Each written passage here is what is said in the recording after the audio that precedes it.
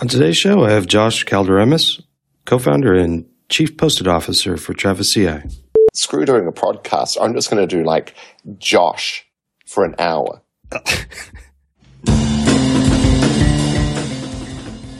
I'm Brian Ocken, and this is the Python Test Podcast, a podcast about software development, software testing, and Python.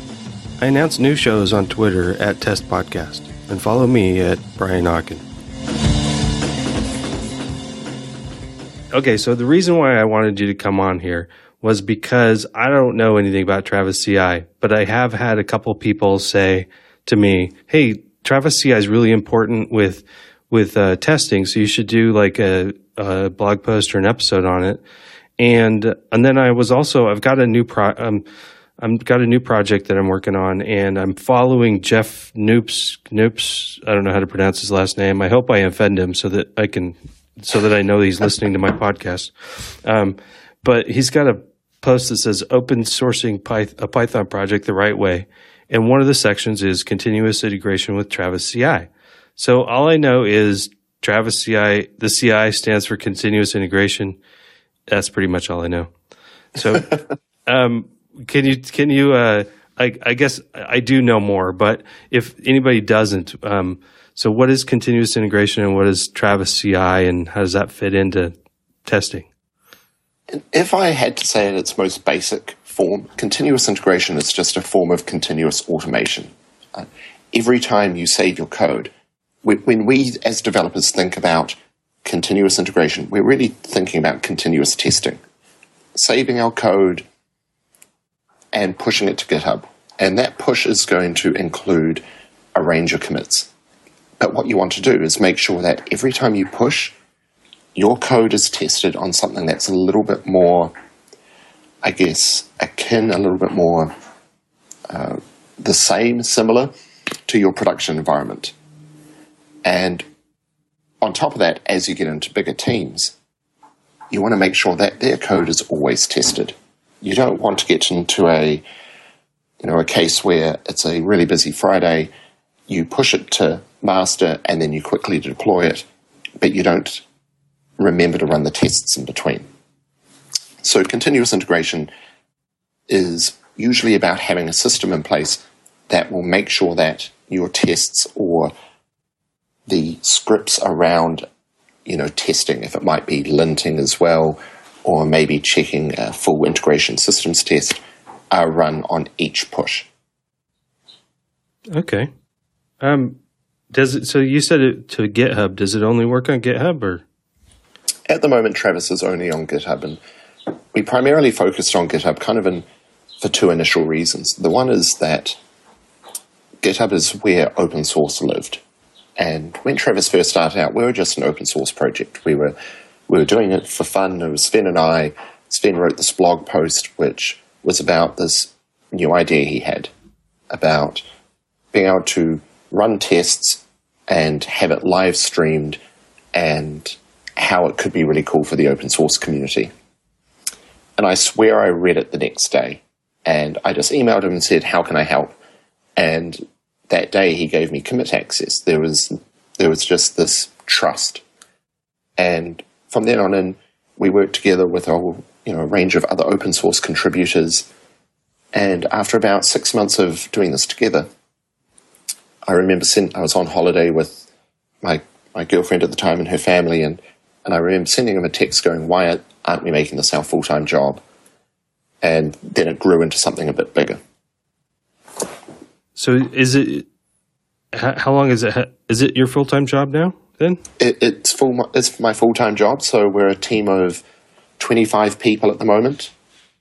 We've just started a little bit of hiring for this year as well. So we've got some growth going on. We're a fully bootstrapped company.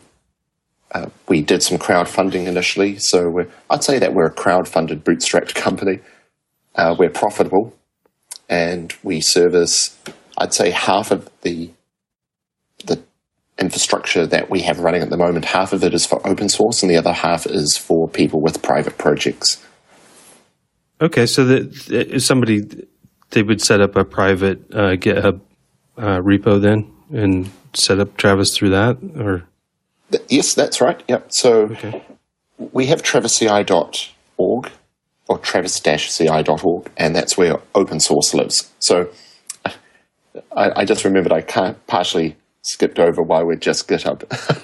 So the second reason we're just GitHub is that we wanted to focus on making one good experience instead of branching out, and we're a small team at the time and supporting other source control systems, but potentially not giving the best experience that we could, if it could be with, to do with syncing, if it could be with how we activate or report, the status to those systems.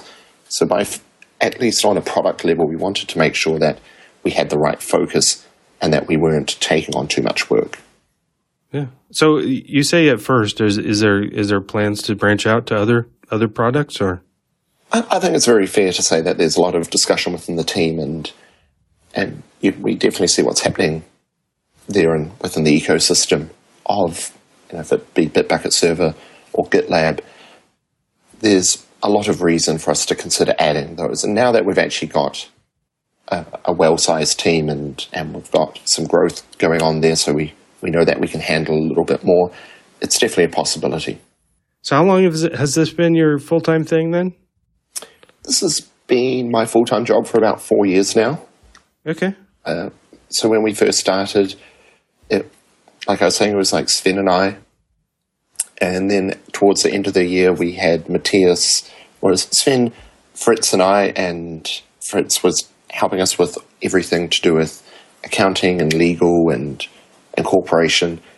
And then Matthias and Konstantin joined as well. So we're a team of 5 founders. And then for the next 6 months, 9 months, we kind of worked on the .com platform. So at that time, because we had sponsorship as well from the community and from other companies, we separated out private from public. And we also did this on a security standpoint, just to make sure that while we were developing in the open, we wanted to make sure that we never put anyone's code at risk. So we had 2 different platforms.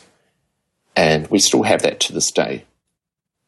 I would say, though, that that's a little bit of a relic, and it's something that we're addressing at the moment.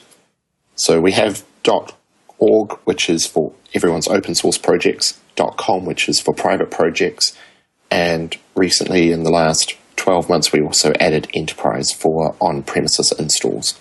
Okay, so if I've got an enterprise GitHub server, I can use that as well?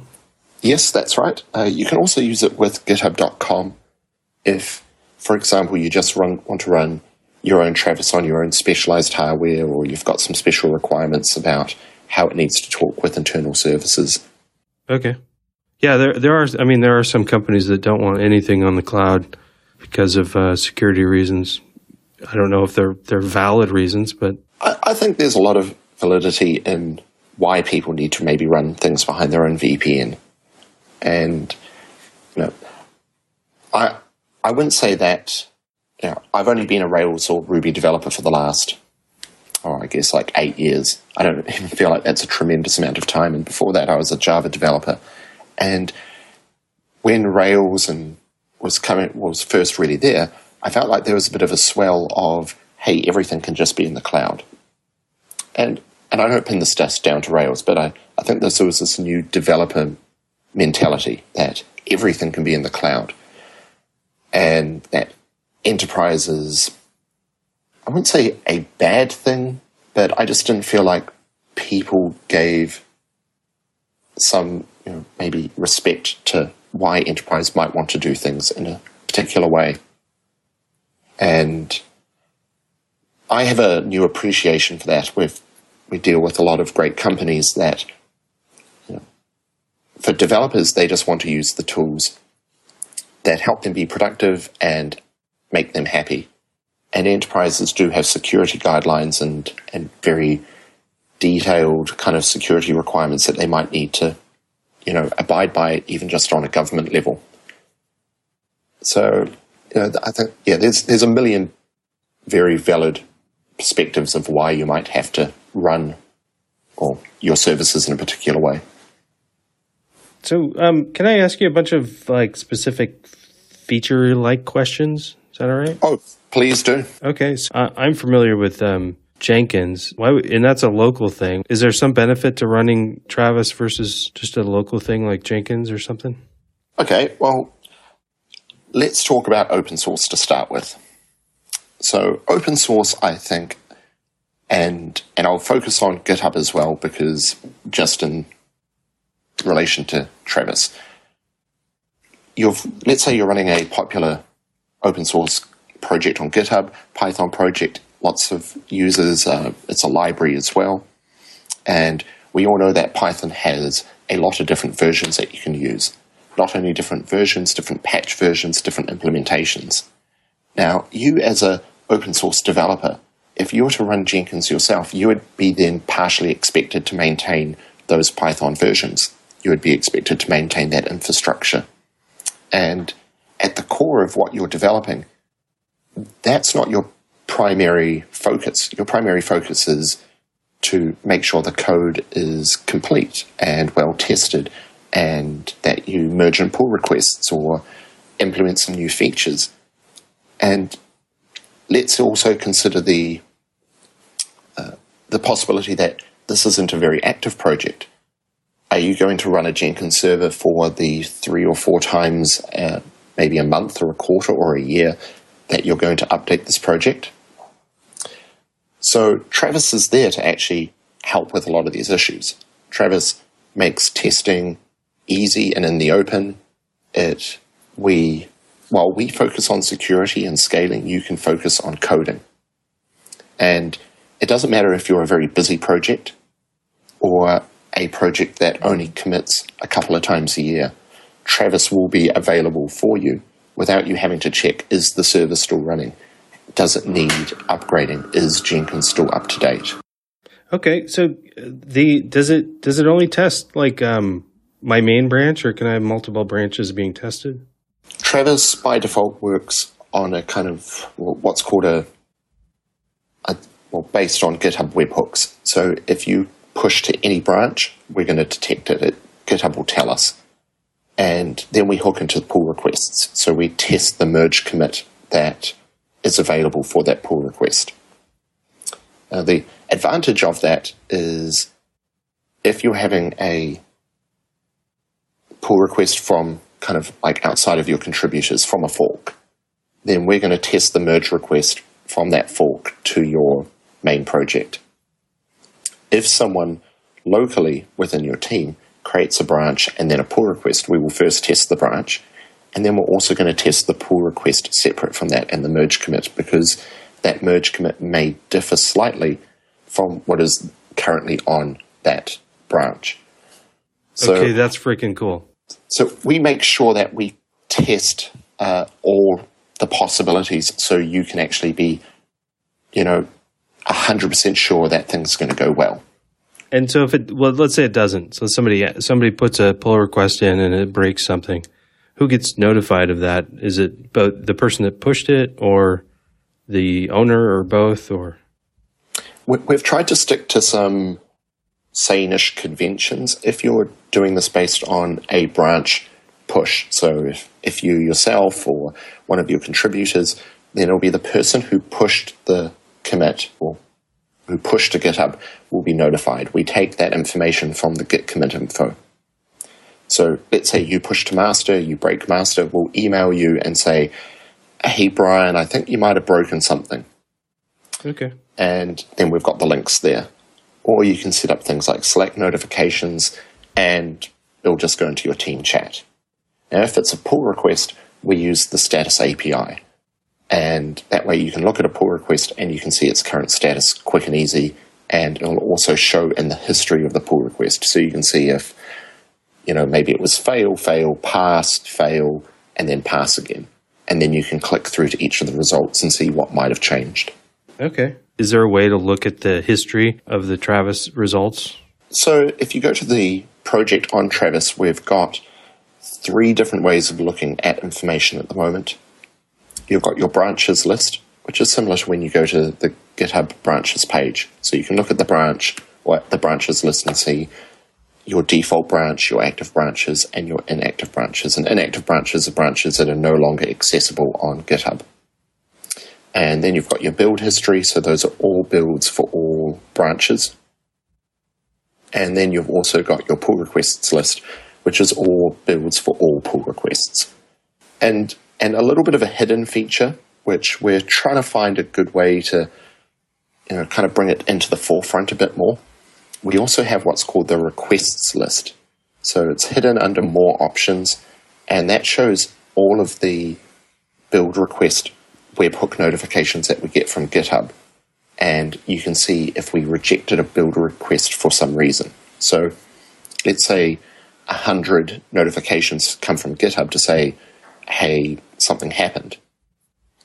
We may accept or reject that request and only create a build on certain circumstances. So you could, for example, you could turn off pull requests, you could turn off all pushes, you could ignore a branch, or maybe a pull request wasn't mergeable. So you can see that in that tab as well. Okay. Now, another question I had. So I like PyTest a lot, and one of the reasons why I like it is the different things that really can happen with a test. It's not just pass or fail. A test can also result in an error or an X fail or X pass or skips. Are any of those captured, or is it just pass and fail? That's an interesting one. So right now we capture only pass and fail because we hook into the Unix exit codes after you run a script. And it really is simple as just pass or fail because it's a numeric code. There are some extra code numbers that go, there's like 128 or more. I'm sure there's more. I'm sure my brain's just forgetting right now. But all of those don't actually have clear meanings. So it's hard to say what might come out of it. Now, you do get into an interesting territory when you use different output mediums, like you could output your test results to an XML file, JSON, or use something like TAP. And that's going to have a very detailed set of information regarding each test, maybe even something about the entire test suite. And we don't currently hook into that right now. So we only report the pass and failure, except when it comes to what we call error. And an error is anything that happens during the install process or before or previous to that. So for example, let's say we try to do a git clone and the commit no longer exists on GitHub. That will be an error in our eyes. If you try and install your project or your dependencies and one of the dependencies isn't available or there is an error in the resolution, then we will report that as an error. And it's only during the script process, what we call the script process, like if you're running a test command, do we report that as a pass or a failure. Okay. Now, there's also a test might have like some output logging that happens. Is that captured somewhere? We capture all of the standard out and standard error. When we run one of your tests, we use a clean VM from scratch. Now, we have different types of architecture. We've got Mac VMs. We use Docker for some of our infrastructure, so we use it as an orchestration layer for talking to containers. And then we also use Google Compute Engine for full VMs, for full isolation. And every time we run one of your tests, we'll start one of these VMs up. And let's say we use Google Compute. So we start up one of those VMs, we SSH into it, and we run this build script. So it's actually a full bash script, which will encompass all of the commands in your .travis.yaml file. And what we do is we hook into standard out and standard error, and we stream that back to you via first to AMQP, to our infrastructure, which processes the log part, saves it to the database, and then to you via WebSocket, so using pusher.com for our WebSocket, our WebSocket service. So everything that you see in your browser when you're watching your test, you can watch everything live, is at most about half a second delayed. Okay. So if I want to like look at, say, the output from like a good test run and a bad test run, that's something I can do? Yes, yep, no, definitely. So we definitely don't keep just pass and fail. You can see everything that happened. You can see, for example, if you're a Ruby user, you might see us run bundle install, and then you can see the output and the exact versions of each of the gems used. You can see a particular test that has failed, and you can then look between your build results and see what the differences might be. Okay. Yeah, I'm just like thinking pie in the sky now. If I wanted to create some sort of like JSON file or something that broke up my all my different pass fail error X fails and all that, would that be a file that I could retrieve from Travis, or would I need to store it somewhere on my own in my own database? So it's both a yes and a no. Okay. So we've kind of termed that feature build artifacts, and there is a thing built into the .travis.yaml file which would allow you to upload those files to S3. Okay. But in all honesty, we're not finished with that yet. I think there is further that we can go to make it even easier for users, and that's what we've got this on our backlog. I wish I could have a better time frame for you, but the idea would be that after every test runs or every build runs, there would be a set of files that you can just upload, and it would upload to Travis. We would store it. You could retrieve it via API. You'd be able to view some of this in your browser as well. So right now, yes, there's a little bit of manual workaround that you'll need to do this yourself. The long-term goal, well, the goal, I'd love to say this year, but we've got a much bigger thing that we're kind of trying to wrap up as well.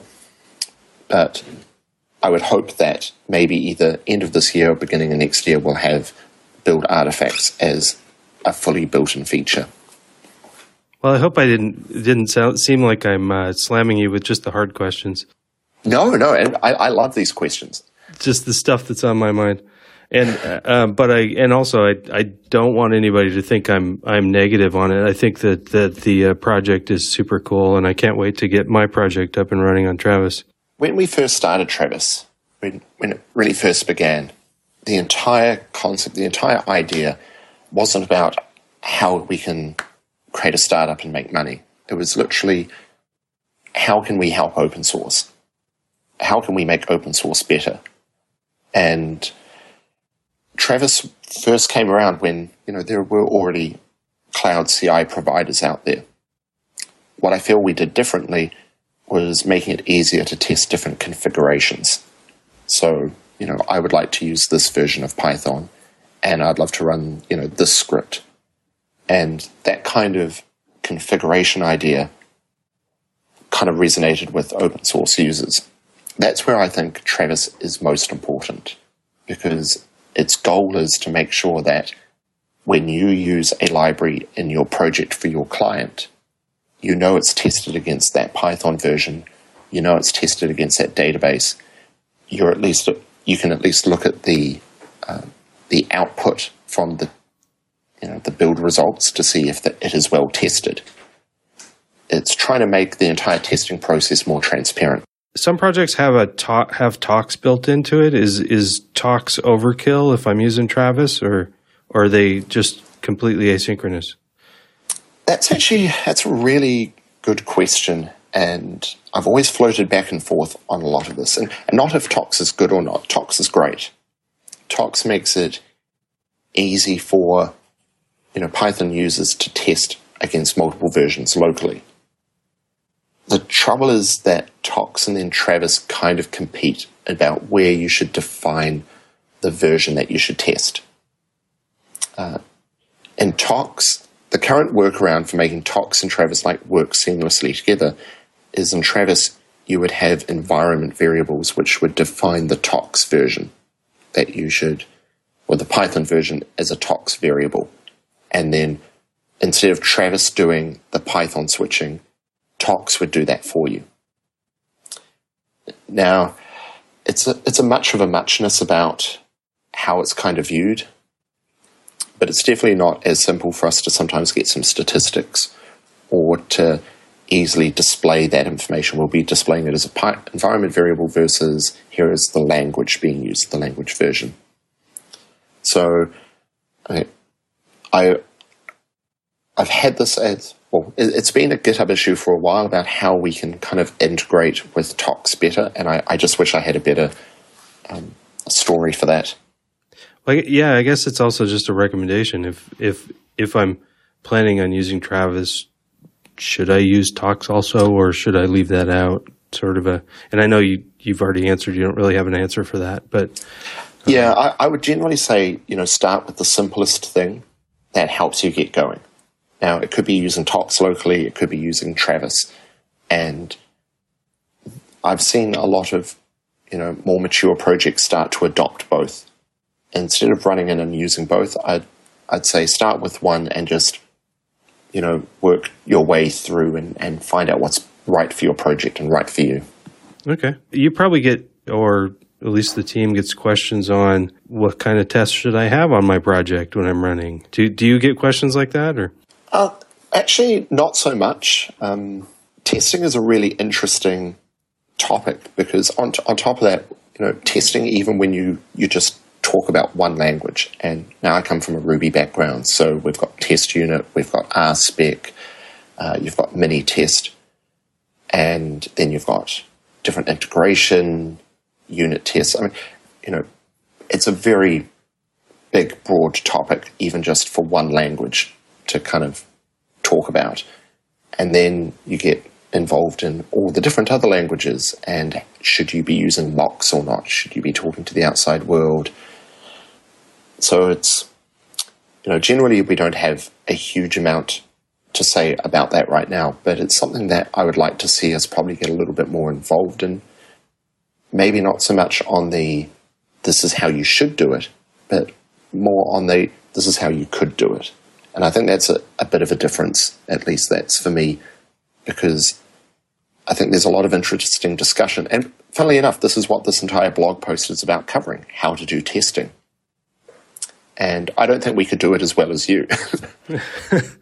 Well, it's something I struggle with because it's just people just don't come out of school with that knowledge, and the information on the internet is all over the map as to what to do.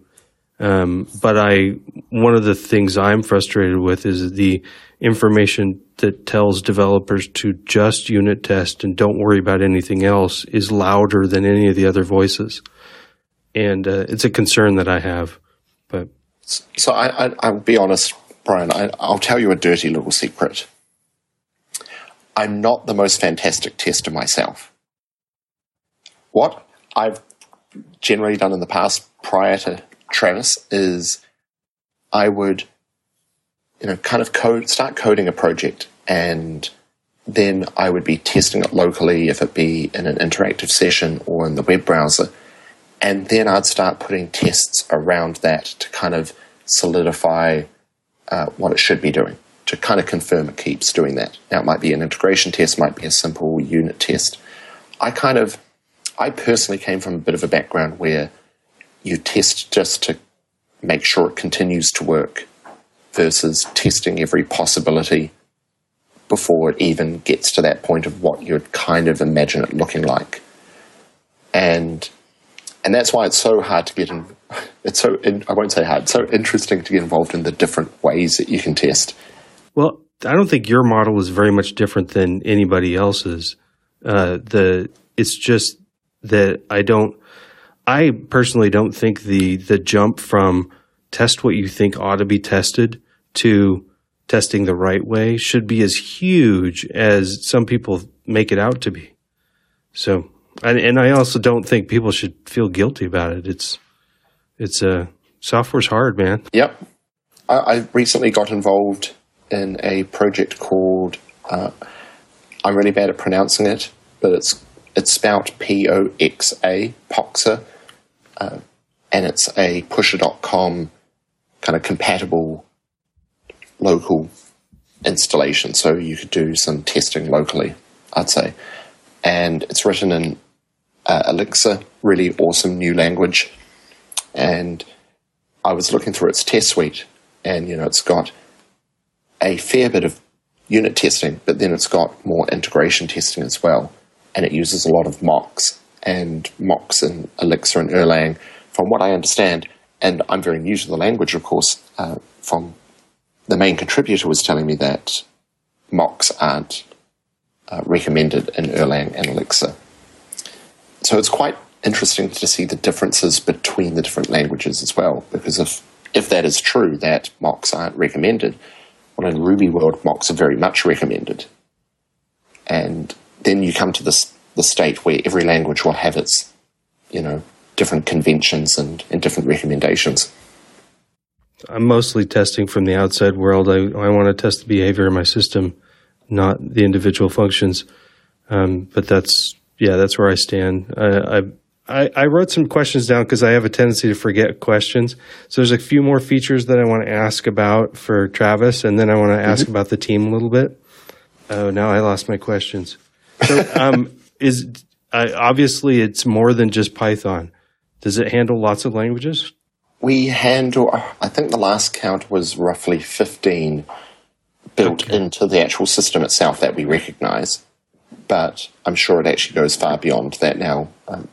The most recent ones I've been seeing us add are Common Lisp and R. And when we first started, we were kind of a system based around testing Ruby projects. We were focused on the Ruby community because it was where we were from. And then our second language we added was Erlang, funnily enough, because it was added by someone I worked with. And then we added Node and Python, PHP, and the list goes on. And funnily enough, now the most popular language on Travis right now is Node.js. Oh, wow. So times have changed a lot. Yeah. Can I run Selenium tests through Travis?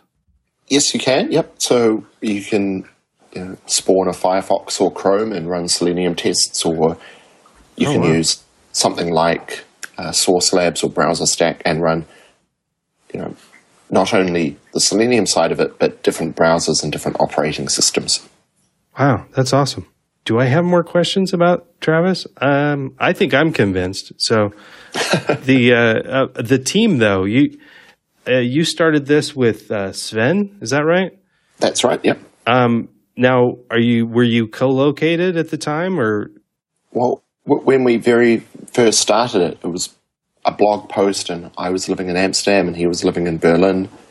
And then about a month later, we met for the first time when he was in Amsterdam with the place that he was working with, his team.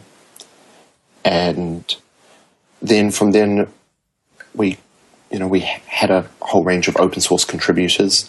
90% of our code is open source, including our web UI and API. And from then, we grew to 5 people that year, 5 Travis team members, and kind of incorporated. And then we're now at 25 people, with, I believe, 50% of our team is women. And, the entire team ranges from our foundation side with Annika and Laura, who work on Rails Girls Summer of Code, and helping out open source projects kind of acquire some funding so people can focus on those projects. And, then we've got everything from ops to developers to, team happiness. And do you have an office, or are you all remote? Well, 50% of us are remote and 50% kind of live in the Berlin area. So we have an office in Berlin, and then we've actually got, we've got people in America, Spain, Norway.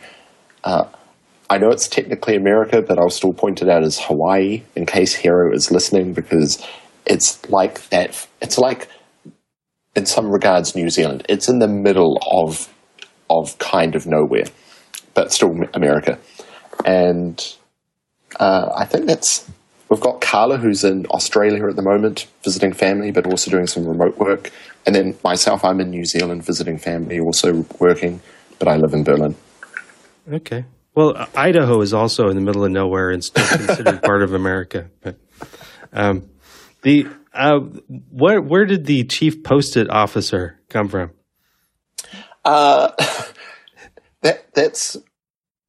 That's a little bit of history of that. Matthias and I used to be co-CEOs, but we did this because of, at that time, and it's still kind of bound into how our company is formed. We have 2 managing directors, but Matthias, we regard as CEO. He's focusing on the team leadership and operations. I focus on product. And when I started getting into my role, I used to be one of the main developers, and we've all kind of grown between roles as the team has scaled and grown. And when I first started doing better product planning, so we could have a better unified focus on where is it that Travis is going and how do we make this happen, I was using a lot of Post-its. I was covering the walls in Post-its. I love Post-its. So Chief Post-it Officer kind of made a lot more sense. So just yellow, or do you use pink and blue and other colors as well? A lot of yellow, a little bit of pink and blue for headers and different kind of topics. Okay. I'm quite a fan of Post-its as well. The other day, I think it was about a month ago, we had a little board offsite, like a little retrospective meeting. And the place that we were holding the meeting gave us a suitcase of Post-its. Different awesome. Post-its of different sizes. There was that part of me that kind of just was oozing happiness. So your team's all over the place. Do you get everybody together ever, or? Yep. So every team we've divided our team into different shades of blue, thanks to our designer Justine. So we've got Team Blue, Team Sapphire, Team Periwinkle. I want to be on Periwinkle. Periwinkle. Periwinkle is our team happiness team, so you might enjoy that. Oh, never mind. I'm a grouchy person, so. And every team gets to meet up, twice a year, do their own little offsites, and then we have our company offsite as well. Okay, cool. Hey, is there anything I didn't cover that you'd really like to tell the people that listen to my podcast? No, I think you've covered a lot of things. It was funny. One of the questions that you sent in an original email is one that's actually very near and dear to my heart. I partially covered it earlier as well. It's the difference between .org and .com. So we have that difference of open source versus private, but I kind of mentioned and didn't kind of explain. That is one of our big focuses for this year, is merging these 2 platforms. Now, we would like it to be just like how you use GitHub. You should be able to go to Travis and see your open source and your private in one area. You should be able to have different accounts and, pay for different accounts as need be. And have your open source, concurrency, etc. So that is our big goal for this year. While we've been trying to do that for the last year or so, it's all been about trying to scale Travis, because the number of builds and the number of projects on Travis just keeps growing, which is really fantastic to see. And now it's about trying to merge these databases and the infrastructure and all of our Amazon instances and Google and our Mac VMs. So our aim is for, I would say it's probably be Q3 of this year, that we'll actually have one website that you can go to, travis-ci.com, and have everything in one place. Now, is there a business pressure for this, or is it just something that bugs you guys? It's a bit of both. Okay. I mean, on one side, you've got different infrastructures that you have to maintain. So it gives you extra overhead of where you put in monitoring, how you provision a different setup, how you scale that. So when we deploy a piece of code, we're not deploying it to one infrastructure. We have to now deploy it to 2, and we have to keep them in line. So, on one side, you've got technical overhead, which adds to extra stress and complexity. On the other side, you also add a cognitive complexity for your users. They now need to know which website to go to do a certain thing. What if you make an open source project private and vice versa, and then losing your histories between that flow, and also making it harder for larger open source customers or users, increase their capacity. So, we've put barriers in place where there shouldn't even be barriers. Okay. So my main request is I really love the About Us page. So whatever you go to, don't lose that. Oh, no, that will always be there. We've got plans to improve that even further. Most recently, Justine added the different flags to show what nationality someone is and where they live. Oh, I didn't know what those meant. I see 2 flags. Yeah, so my one will show New Zealand and then the German flag as well to say I live in Germany. Okay.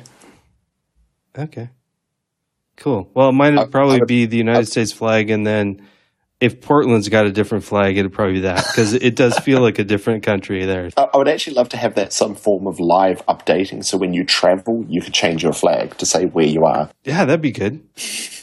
But yeah, I really enjoyed this conversation. Thanks a lot for coming on the show, Josh. Well, thanks for staying up late. I mean, if people don't know, it's 11 a.m. for me. It's 11 p.m. for Brian. It makes it very easy for me to do the time difference between, the other side of the world where I need to catch up with my team. It doesn't make the time zones any more fun to deal with, though. Someone has to stay up late. So the 12-hour off thing, the reason why I wanted it to be on Tuesday, because I figured I would be over my jet lag by Tuesday, and it turned out that I did the math wrong, and it's Monday night for me. Yes, that's the other thing you have to remember. It's actually one of the joys of working from New Zealand. Now, if anyone's listening out there, one reason I'd like to promote New Zealand as a great place to work is if your team is in the United States, you get to come online on Monday, and no one is there to distract you. You have got a very quiet Slack room. Email is very quiet because in America it's Sunday, and in Europe it's Sunday night. So you get a lot of work done, and then on Monday evening or Tuesday you'll catch up with the team, and then if you're in operations of some form, your Saturday is America's Friday. So you can be offline on Saturday and know that everyone else is looking after the land on their Friday. You just reminded me of one more question I had about Travis. You mentioned the website mentions Slack integration. So what does even that mean with a service like yours? How would it integrate with Slack? Well, right now we do very simple integration of notifications, like your build passed or failed, or it's fixed, or it's now failing. I'd love to take it one step further and have a really awesome Slack bot. So you can then say, .Travis, and then ask for the status of a project, or maybe even trigger a new build for a project. Maybe you could even request a debug VM via the API. So I feel like there's a lot we could take that. ChatOps is important to us, and I would love to embrace ChatOps a little bit further and see how we can make it awesome for our users. But right now, so would I specify a channel for it to put a status in or something? Or yes, so you can specify one or more channels, and then you can have all of your notifications go into, one area for the team, or maybe kind of like a builds channel, so you can keep it a little bit quieter.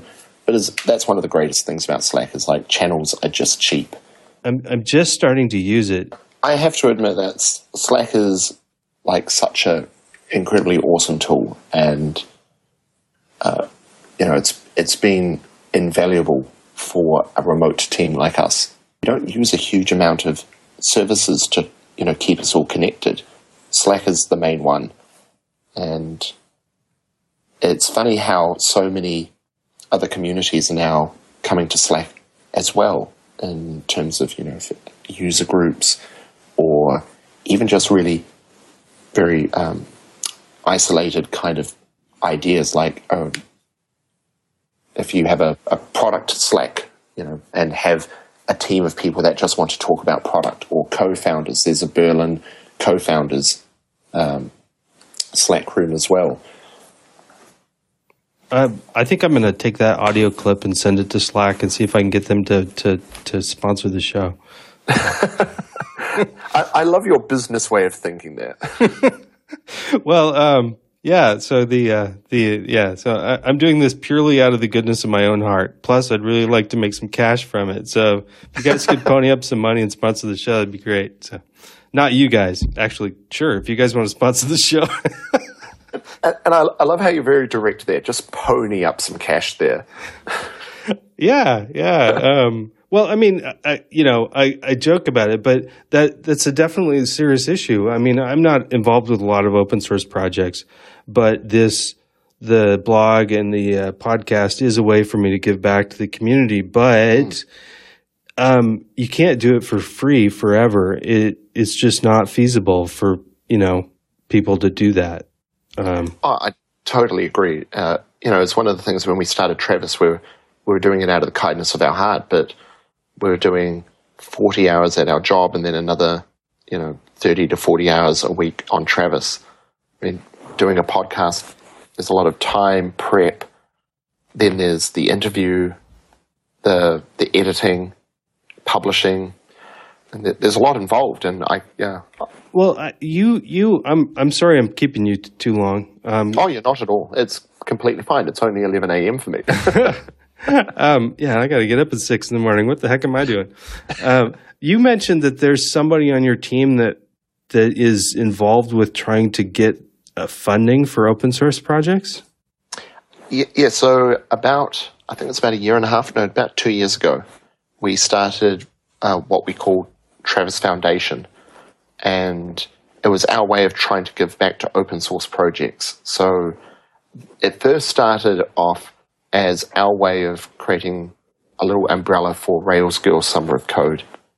And for the Python people out there, if you don't know what Rails Girls Summer of Code is, it was kind of based on the concept of Google Summer of Code, but it was for the Rails Girls kind of group where to help get women into tech. And this was a summer of code just for them, for the people going through that kind of program. And Annika joined our team, and she was the main organizer with some help with Sven. And they would raise about $100,000 a year from various companies to give women some funding while they worked on these projects with mentors. And I think we're into our third year now, and things are going really well. So we've got Annika and Laura working on this, who we employ both of them as part of Travis. And when Rails Girls isn't actually, going ahead, when there's no fundraising and then the actual running of the program, we also have a thing called open source grants. So you should go to Travis Foundation. I think it's foundation.travis-ci.org. And there's a section called Open Source Grants. And it is focused on finding developers who want some time, some dedicated time, like 2 to 3 months to focus on an open source project. And then we help try and do some fundraising for them, find some companies that might sponsor them to do this so they can have some dedicated time away from, maybe their full-time job. Okay, that's super cool. And I think that deserves an episode on its own. Who would I try to contact? I can put you in touch with Annika and Laura. I think they'd love to talk to you more about this. Yeah, that seems like an incredibly cool thing. Anyway, wow. Kudos to you guys for supporting that. That's thank you. Cool. Plus, 25 people. That's pretty cool. I mean, I think it's neat. You guys started trying to help out the community. You turned it into something that both of you could have as a job. And now not only you guys, but you're employing, you've got a team of 25. That's awesome. It completely blows my mind every day. I mean, I'm so grateful for the community and helping make it happen, the companies that supported us and the people that supported us through our crowdfunding, the companies that are our customers now, our team. Our team is really awesome. I love some of the diverse opinions and feedback that comes through on all the topics that we discuss. And, I'm looking forward to the next year and the growth that we're kind of seeing and the people that we can come, have join our team and make Travis better for, all of our awesome users.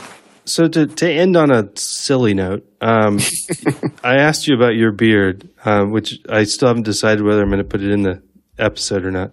But Sven has this awesome mustache on your About page. Does he always have that mustache, or? Oh, well, okay. Here's a little history of the mustache. I mean, mustache is actually very much bound in the company history. When Sven first started programming Travis, he had made some form of bet or agreement or something with some friends or his girlfriend about, like, he was going to have a year with a mustache, see what it was like.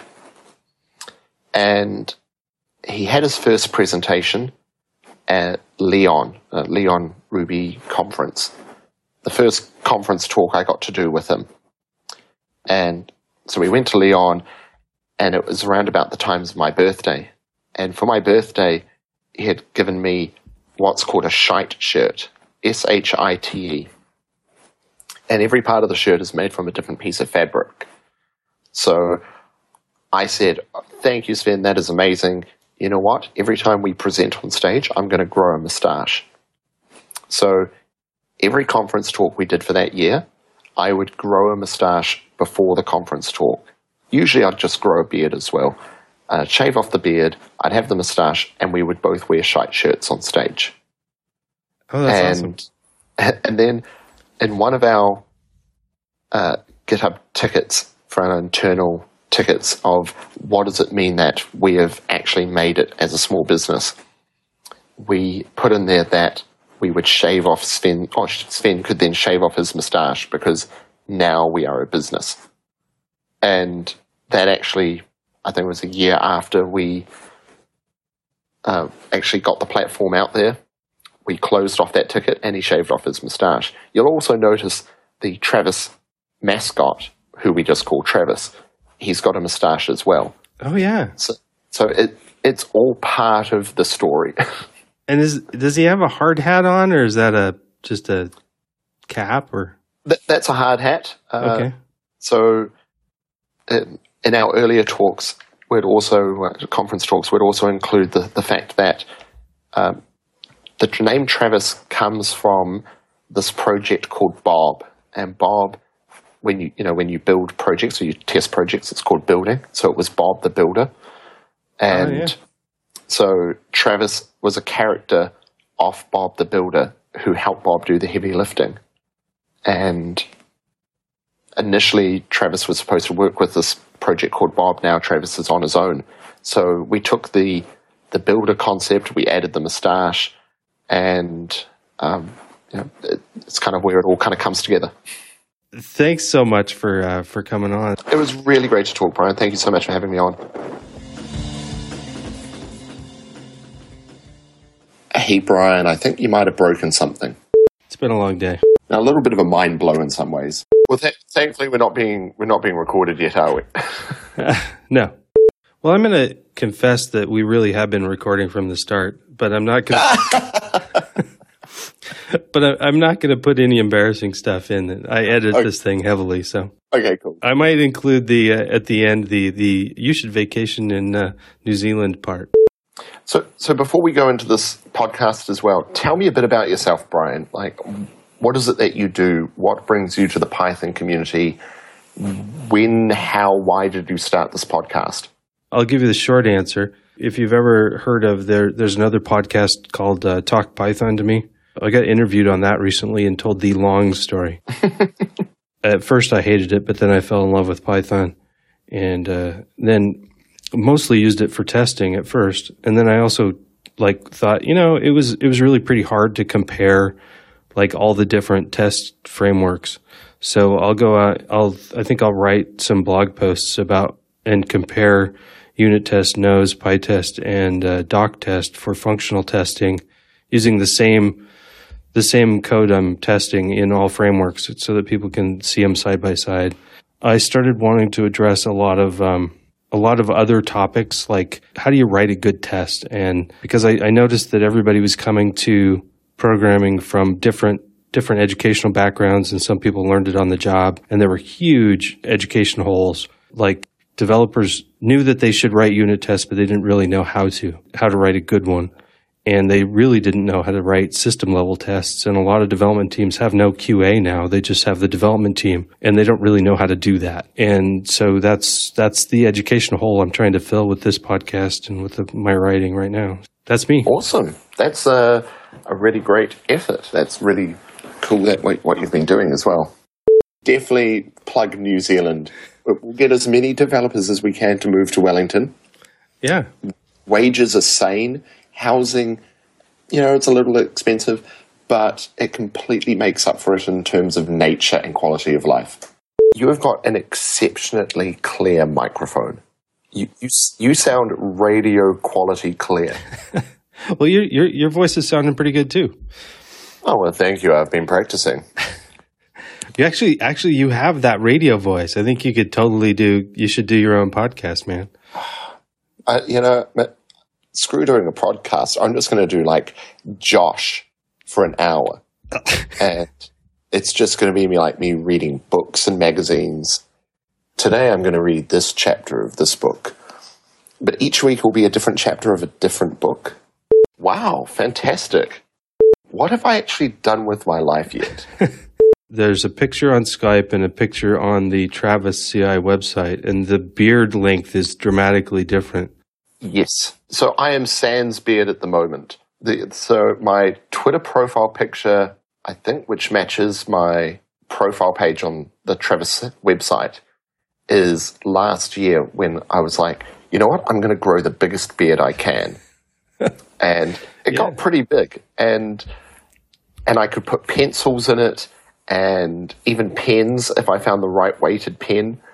But then I thought, you know what, Josh, it's time for it to come off. And it's like your face feels like a couple of kilograms lighter. So I regularly go in between the two. And New Zealand's only 4.5 million people. Wellington itself is 400,000 people in the greater area. But Wellington City's 200,000, and it's, full of trees and hills and great cafes, fantastic food. We're a very big cafe culture. So if you ever think to yourself, where can I take the family? Go down to New Zealand, go to Wellington, and then cross to the South Island and do a camper van road trip for a month. Actually, that sounds fun. Show notes can be found at testpodcast.com. You can also find links to support and sponsor the show. And also, please consider leaving a review on iTunes. It helps other people find the show. Thanks.